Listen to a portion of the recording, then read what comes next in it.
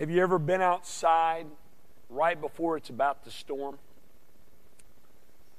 And it seems as if things are getting a little bit darker, but you're not sure at first. And you can sort of smell that smell that comes, you know what I'm talking about, before a storm comes. You might feel a couple of drops on your head, and you think to yourself, is that rain? You might feel a slight breeze and look at the trees, and it's like, is the wind blowing? And then about 10 minutes later, it's pitch black, and the wind is blowing like crazy, and the rain is coming down. Anybody ever experienced this? Y'all know what I'm talking about, right? Well, that is a great illustration of the way in which God is at work in the book of Esther. Like the wind at the beginning of a storm, you can barely feel it. You can just see a little of the effects of the wind. That's the way God is at work at the beginning of this story. It's tough to detect if He is there and what He is up to. A big event happens in Esther chapter 1. A queen is removed. A spot is open for another. Maybe God's doing a work there. We don't know yet. And then in chapter 2, the winds of God's presence begin to blow a little stronger. And that a Jewish girl replaces the Persian queen.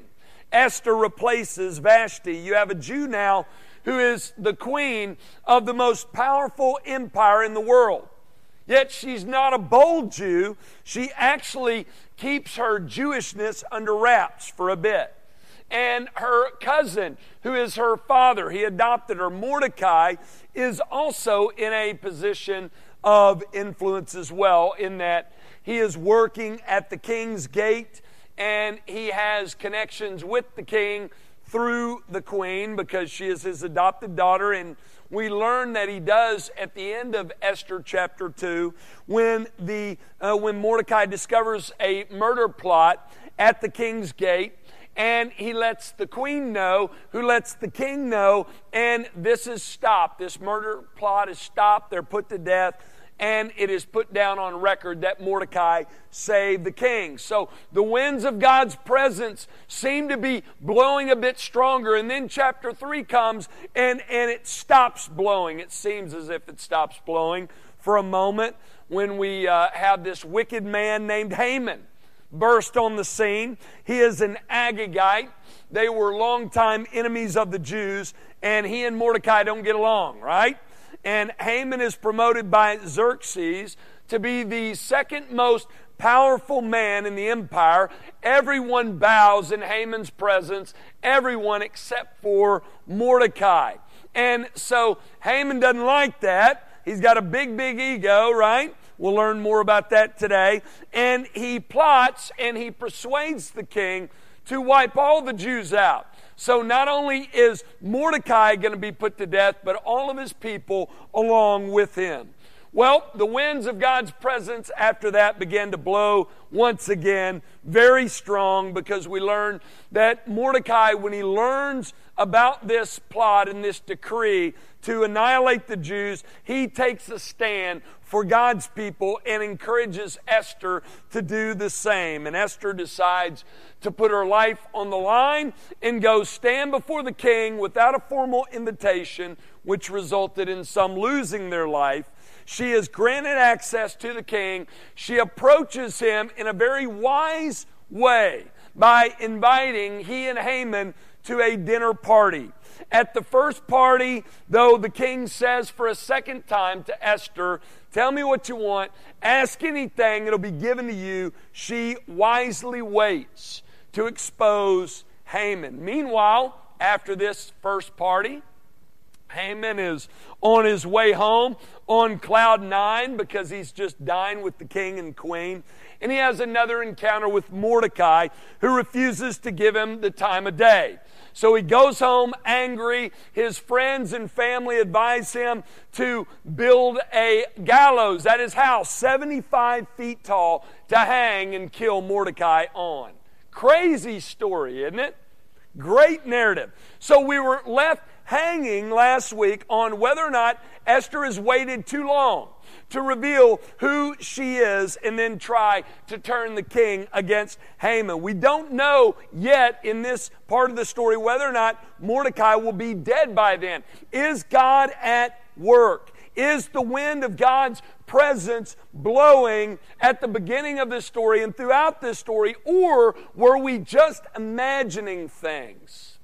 Well, today we're going to look at Esther chapter 6 and 7. If you have your Bibles, turn there, Esther 6. We're going to see God's presence in these two chapters. We're going to see His providential work more clearly here than almost anywhere else. The winds are going to begin to blow strong, like a hurricane. In these two chapters, we have the greatest example, one of the greatest examples of God's providence in all of Scripture, and some of the strongest irony in the Bible. These two chapters are the two most ironic chapters in Scripture. No one could have written a better script, and the reason why is because God is behind this, right? This happened, and God is at work in this story, in and through people and circumstances for His purposes, which what we heard about Nigeria today, that should comfort us, right? A timely word here. He's at work for the sake of His people and for His own glory. We see it as clearly here as we do anywhere. In these two chapters we're going to look at this morning, we're going to see God at work providentially. He is going to open the eyes of a blind king. He is going to exalt a lowly Jew with the death sentence, and He is going to end the life of a powerful, seemingly untouchable Persian leader. So let's look once again at the providence of God in this story. Notice first we see God, through providence, opens the eyes of a blind king. That's point number one. God is going to work through a sleepless night of this king, and He's going to show him he has been exalting and promoting the wrong man all along. Look at verse 1. On that night, now remember, they just attended a feast hosted by Queen Esther, and the king was there with his buddy Haman. On that night, we're told the king could not sleep. Now think about this. They had their bellies full with the wonderful meal, right? They had been drinking the royal wine. You would think he would just drift off to sleep, but he doesn't. Can't sleep. And he gave orders to bring the book of memorable deeds, the chronicles, and they were read before the king. And it was found written how Mordecai had told about Bigthana and Teresh, two of the king's eunuchs, who guarded the threshold and who had sought to lay hands on King Ahasuerus. And the king said, "What honor or distinction has been bestowed on Mordecai for this?" The king's young men who attended him said, "Nothing has been done for him." Again, we've said before that sometimes God works through miracles, right? We see that all throughout Scripture in open and obvious ways. He sends His people and He works miracles through them to get people's attention. He also sends angels or even appears in various forms and speaks audibly from the heavens. And at other times, He is at work through providence. And we've said over and over again in this study that God is only working through providence in the story of Esther. No angels show up in Esther. No prophets appear. God does not write anything on the wall. He doesn't appear in a burning bush. Yet, He is very much present and very much at work. Here we see Him working through this king's sleepless night. I'm sure the king had a few. He was ruler over 127 provinces. The biggest, most powerful kingdom in the world. You think you got stress, he's got stress. So much so that even drinking the royal wine and filling his belly with wonderful food will not put him to sleep. He's got stress. But on this night, instead of doing what he probably normally did, which was go down to his harem, we learn in the history books that Xerxes, that was his favorite place to be, or drinking some more of the royal wine. Instead of doing that, he has the book of memorable deeds brought to him and read. He doesn't request a bedtime story. This probably would put him to sleep as much as anything. He wanted an account read of all the things that has happened while he's been in power. Sounds pretty boring, right?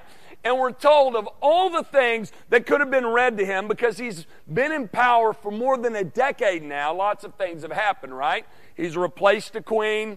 He has gone to war with Greece. He's elevated Haman. Lots of things happen. Of all the things they find and read, they read about what Mordecai had done for him in saving his life. Y'all remember the story. We just talked about it. While Mordecai is at the king's gate, he discovers a plot by two of the king's eunuchs to assassinate the king. He lets Esther know. Esther lets the king know, and the plan is stopped. The king's life is spared. And these men are killed. And when that is read, the king stops, the one doing the reading, and says, "What did we ever do for that guy?" And one of the king's young men says, "Nothing." They messed up, didn't they? It's a major oversight. In this day, if you saved the king's life, you were rewarded. Herodotus, the Greek historian, also known as the father of history, says that there was an assassination attempt on Xerxes' brother, and the man who reported it was made governor. And that's the king's brother. Mordecai had not received anything for saving the king's life. Here we finally see the king waking up a bit to who the good guys are. And here we see that Xerxes does have a little bit of a conscience, right? This is the first time we've really seen this. He could have shut the books and continued on, and no one would have ever thought anything about it because years had passed since that took place. But he thinks here, man, we should have really done something for this guy, and we didn't do anything. So right here we see God working through this sleepless night of this king to open the king's eyes to Mordecai. And spoiler alert, we are going to see the king's eyes opened even wider in chapter 7 to who Haman is after the second dinner party with Esther. We'll talk about that in a minute. So the winds of God's presence are beginning to blow, aren't they? We see it through him opening the eyes of this blind king. We also see it, point number 2, through him exalting a lowly Jew with the death sentence. Look at how he does it. This is great right here. Look at verse 4. And the king said, "Who is in the court?" Now Haman had just entered the outer court of the king's palace to speak to the king about what? About having Mordecai hanged on the gallows that he had prepared for him. Do you see God's providence here? The king has been up all night, and he has just received word that Mordecai has done this incredible thing for him to save his life, and he wants to seek counsel on how to honor Mordecai, and he asks, who's in the court? And of all the people, we're told Haman is there. He's in the outer court of the king's palace, coming to speak to the king about killing Mordecai. They both want to talk about Mordecai, right? Haman wants to kill him. The king wants to honor him. We know why the king wanted to honor him. Remember why Haman wants to kill him? He's coming home from the first dinner party, sees Mordecai. Mordecai does not bow in his presence once again. Haman goes home angry. His foolish counselors say, you got to kill him. Build a gallows at his house to hang Mordecai on. He's going before the king to bring this matter, hoping that the king will let him kill Mordecai early. So they both want to talk about Mordecai. Notice what happens. Look at verse 5. The king asked, who is in the court? Verse 5. And the king's young men told him, Haman is there, standing in the court. And the king said, let him come in. So Haman came in, and the king said to him, what should be done to the man whom the king delights to honor? And Haman said to himself, now he's saying this to himself, whom would the king delight to honor more than me? Notice here, though we know who the king's talking about, Haman doesn't. He thinks there's nobody he could be talking about other than me. We said last week, Haman was blinded by a love for himself a desire for self-glory. Haman loved him some Haman. He thought no one was greater. He could not even fathom that the king would be talking about anyone other than him. So notice here, he lets his imagination run wild. We see here what Haman truly desired here in his response. Look at verse 7. And Haman said to the king, "For the man whom the king delights to honor, let royal robes be brought, which the king has worn." So not just any royal robes will do. He wants royal robes that have been worn by the king, and he's not finished. "And the horse that the king has ridden, and on whose head a royal crown is set." He wants royal robes worn by the king. He wants the king's horse, verse 9. "And let the robes and the horse be handed over to one of the king's most noble officials," next to Haman, of course.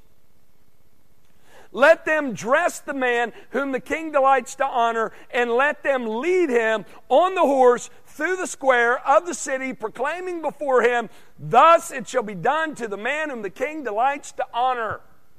Haman says to this man you want to honor, let him be dressed in your royal robe. Let your horse be handed to him by the king's most noble official. Let them dress him up and give him a parade through the square of the city. Do you see the arrogance of this man? You're going to talk about in your study guide this week that you have in your bulletin about this exchange. And I made a mistake. That's my mistake on your study guide. It says it's between Esther and Mordecai. I must have been trying to do three things at that. I don't know why I did that, but it's between Haman and Xerxes, so you can change that on Wednesday's question on your study guide. But you're going to talk about this encounter. Very, very, very, very important. Lots of lessons to learn. Notice Haman thinks the king is talking about him. He thinks he's the guy that the king delights to honor. And the king asks, what should be done for him? He says, give him your robe and a horse. Let him be dressed in your best and throw him a parade. That's pretty arrogant. I'm sure nobody in here has ever requested a parade in your honor. Am I right? But there are lessons that can be learned from Haman. One of the questions you're going to be challenged with this week in your study guide is to ask yourself if you're like him in any way. Are you like Haman? Think about the things you desire. The things you desire the most. And ask yourself, are your desires, for the most part, centered on you and your glory, or centered on God and His? You have a better idea. Very, very important question to ask. Look at verse 10. This is so good. This is worth you coming in today, right here. Then the king said to Haman, hurry, take the robes and the horse. He agrees with Haman, right? Take them as you have said, and do so to whom? To Mordecai, the Jew who sits at the king's gate. Leave out nothing that you have mentioned. Now, I don't know this for sure, but I like to think that Haman is just sort of half-heartedly listening and shaking his head. And when he hears the king say, hurry, do what you have said to Mordecai, imagine he's then he stops and like, wait, what? Mordecai. Did I hear you correctly? Haman was blindsided, right?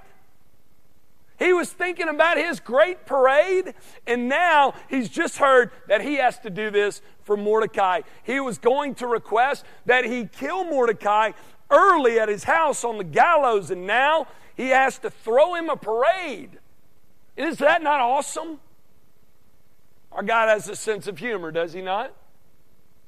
And get this, Haman has basically volunteered himself to dress him and lead the parade, because who's more noble to the king than Haman? What a turn of events. Look at verse 11. It just gets better and better unless you're Haman. So Haman took the robes and the horse, and he dressed Mordecai and led him through the square of the city, proclaiming before him, thus shall it be done to the man whom the king delights to honor. I love this. Think about this now. Mordecai never praised Haman before anyone, but at the end of this story, Haman praised Mordecai before everyone. God is in control in this pagan Persian land through a pagan Persian leader to elevate, to exalt His humble servant. May that set you at ease this morning. God is on the throne. God is at work for the sake of His people, for His own glory, for His purposes. Amen? Verse 12. Then Mordecai returned to the king's gate, but Haman hurried to his house, mourning and with his head covered. Boy, he's having a bad day. We'll learn later, word's already got out that he has built gallows at his house for Mordecai. And now Mordecai was the man that the king honored more than anyone else. Verse 13. And Haman told his wife Zeresh and all his friends everything that had happened to him. Then his wise men and his wife Zeresh said to him, if Mordecai, before whom you have begun to fall, is of the Jewish people, which he is, you will not overcome him, but will surely fall before him. Now they gave some foolish advice earlier, but I believe God is speaking through Haman's wicked and godless friends and wife here. They're basically saying the tide is turning for the Jews because Mordecai is a Jew. They don't even know about Esther yet. That bomb is coming in a minute. And because that's the case, because Mordecai is of the Jewish race, you're going to fall before him. Because you are an enemy of his people and of Mordecai, and because the tide is turning for him, it's turned for him and it's turning for them. I hate to tell you this, but because this is the case, you are going to surely fall. This is probably your end, Haman. And at that moment, we're told in verse 14, while they were yet talking with him, the king's eunuchs arrived and hurried to bring Haman to the feast that Esther had prepared. Little did Haman know his day was about to get a lot worse. We're going to see the winds of God's presence and His providential work even more clearly in chapter 7. We've looked at how God has opened the eyes of a blind king and how He has exalted a lowly Jew with the death sentence. Now, notice finally, we're going to see God through providence ends the life of a powerful Persian leader. Haman's day is about to get worse. Look at chapter 7, verse 1. So the king and Haman went in to feast with Queen Esther. Haman is dining with the king and the queen at the queen's request for a second day. And we said last week that Esther is going to make her request known during this feast. And we talked about how Esther has wisely waited for the right moment to strike. Look at verse 2.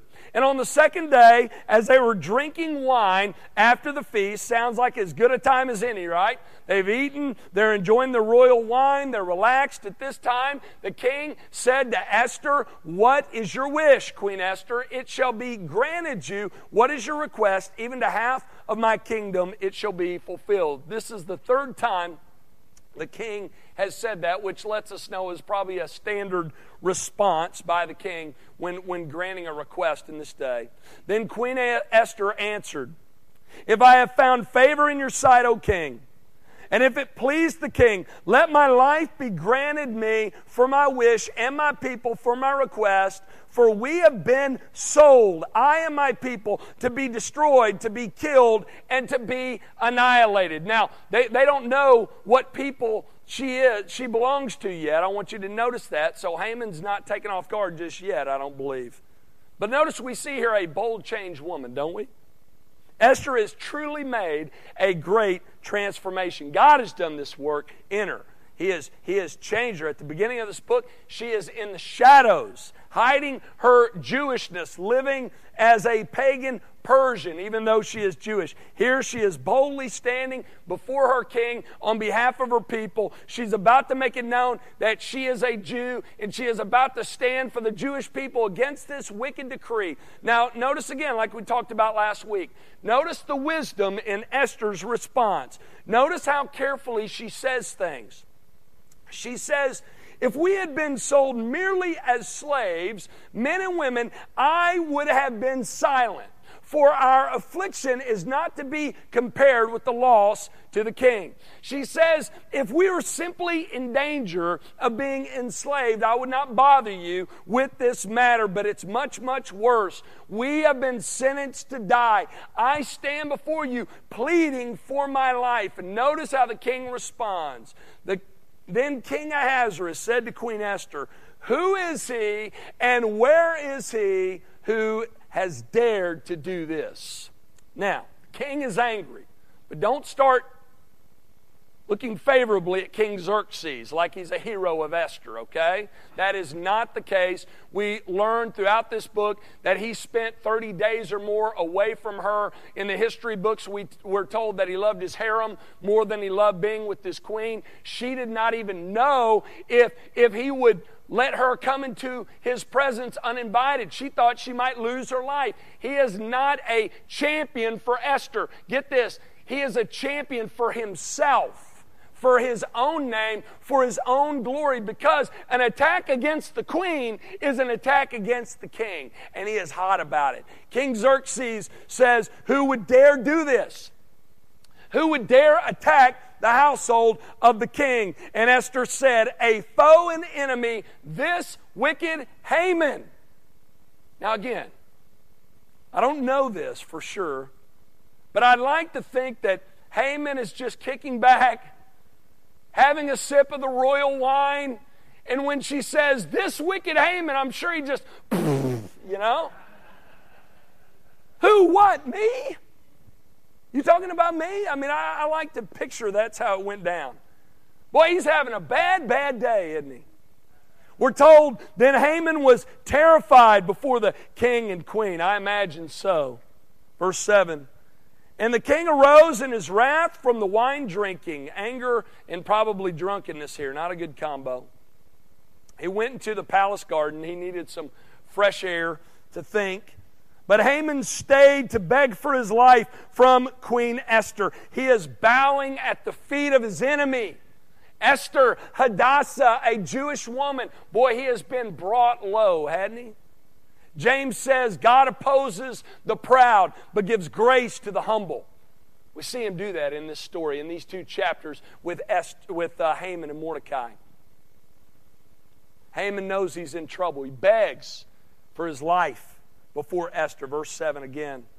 For he saw that harm was determined against him by the king. And the king returned from the palace garden to the place where they were drinking wine, as Haman was falling on the couch where Esther was. And the king said, will he even assault the queen in my presence, in my own house? Now we know Haman would not do such a thing, right? He wouldn't dare do something like that, but we do know that the king did not trust men in the presence of his queen.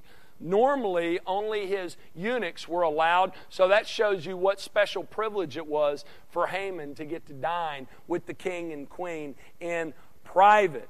But he's a little too close to the queen when he returns. And we also know that the king is probably looking for a reason to be rid of Haman, and here is his chance. We're told after the king made this accusation against Haman, as the word left the mouth of the king, they covered Haman's face. Then Harbona, one of the eunuchs and attendants on the king, said, moreover, the gallows that Haman has prepared for Mordecai, whose word saved the king. So notice here, word's gotten out already about Haman's plans. And notice that Mordecai is praised in the king's presence. He says, Mordecai, whose word saved the king. So get this, toward the end of this story, Mordecai is praised in the presence of the king while Haman is condemned. What a turn of events, right? Verse 9 again. Harbona says, Haman has built gallows standing at his house, 50 cubits high. And the king said, hang him on that. So they hanged Haman on the gallows that he had prepared for Mordecai. Then the wrath of the king abated. What a story. What great irony in the story, right? God is obviously at work. He has opened the eyes of this blind king, exalted this humble, lowly Jew named Mordecai, and now he has opposed this proud, wicked, self-centered, self-absorbed, self-glorifying Persian leader named Haman. What started out to be the best day of Haman's life. Think about it. He was set to dine with the king and queen of Persia for a second time. He thought the king was going to honor him and give him a parade and have his arch enemy Mordecai hung on his own gallows at his house. Turned out to be the worst day of his life, and it ended up with him having to praise Mordecai and throw him a parade, and ended with him being put to death on his own gallows at his house. And I know that sounds to many of you like an extreme turn of events, but that's where many are headed. It is. There are many in our world today going at life on their own, living for self, doing what makes them happy, living life for the praise of men, for self-glory. And maybe things are going well for these people right now. They're like Haman, dining at the king's table. They have money and power and influence, anything anyone could ever want by the world's standards. Maybe I'm describing you to an extent, not that you have all those things, but that's what you're striving after. That's what you want. That's what you think will bring you happiness. Up to this point in your life, you've been going at life on your own. Maybe things are going well for you. If this is you, if I'm describing you, I urge you to learn the lesson of Haman. The lesson Haman never learned. It can all change in a moment, and get this, someday it will. Just like that. Like Solomon says in Ecclesiastes, the fate of the rich and the powerful is the same as the poor and the weak and the foolish. We all suffer the same fate in this life. We die as a result of sin. Only those who belong to God through Jesus Christ have life even though they die. For everyone else who doesn't, their fate is much, much worse than physical death. It's spiritual death. It's the second death. It's judgment and hell for eternity. Haman learned this lesson the hard way. I pray you wouldn't. Truly pray you do not. Though there is no hope for him today, listen, there is hope for you. You're still here. There's still breath in your lungs. There's still life in your bones. It's not too late. If you're like Haman in this way, this is my message for you. It's very, very simple. You need Jesus. You need Jesus. Whether you're going through a tough time right now or not, whether your world is falling apart or not, you need Jesus. If you don't know Him, if you're not trusting in Him, you need Him. And not just when times are tough. You need Him because without Him, there is no hope for you. There is no life in you. Without Jesus, we are dead spiritually, and we have God's wrath set against us. Not my words, God's words. You may think you're okay because life is going good for you so far. You may not see any need for Christ in your life, but God clearly tells us in His Word that a life that is lived apart from Him is a life that is opposed to Him. It's your truth for the week. So what are we to do? Well, we got to turn from our sin. We got to place our faith and trust alone in God's Son alone for our salvation and be saved. If you have never made this decision, I pray you would right here, right now, today. Turn from your sin, forsake your sin, make God's Son your Lord so that you can be made right with Him, so that you can move from being an enemy of His to a child of His and be saved today. If you've never made this decision, I pray you would today. Let's pray.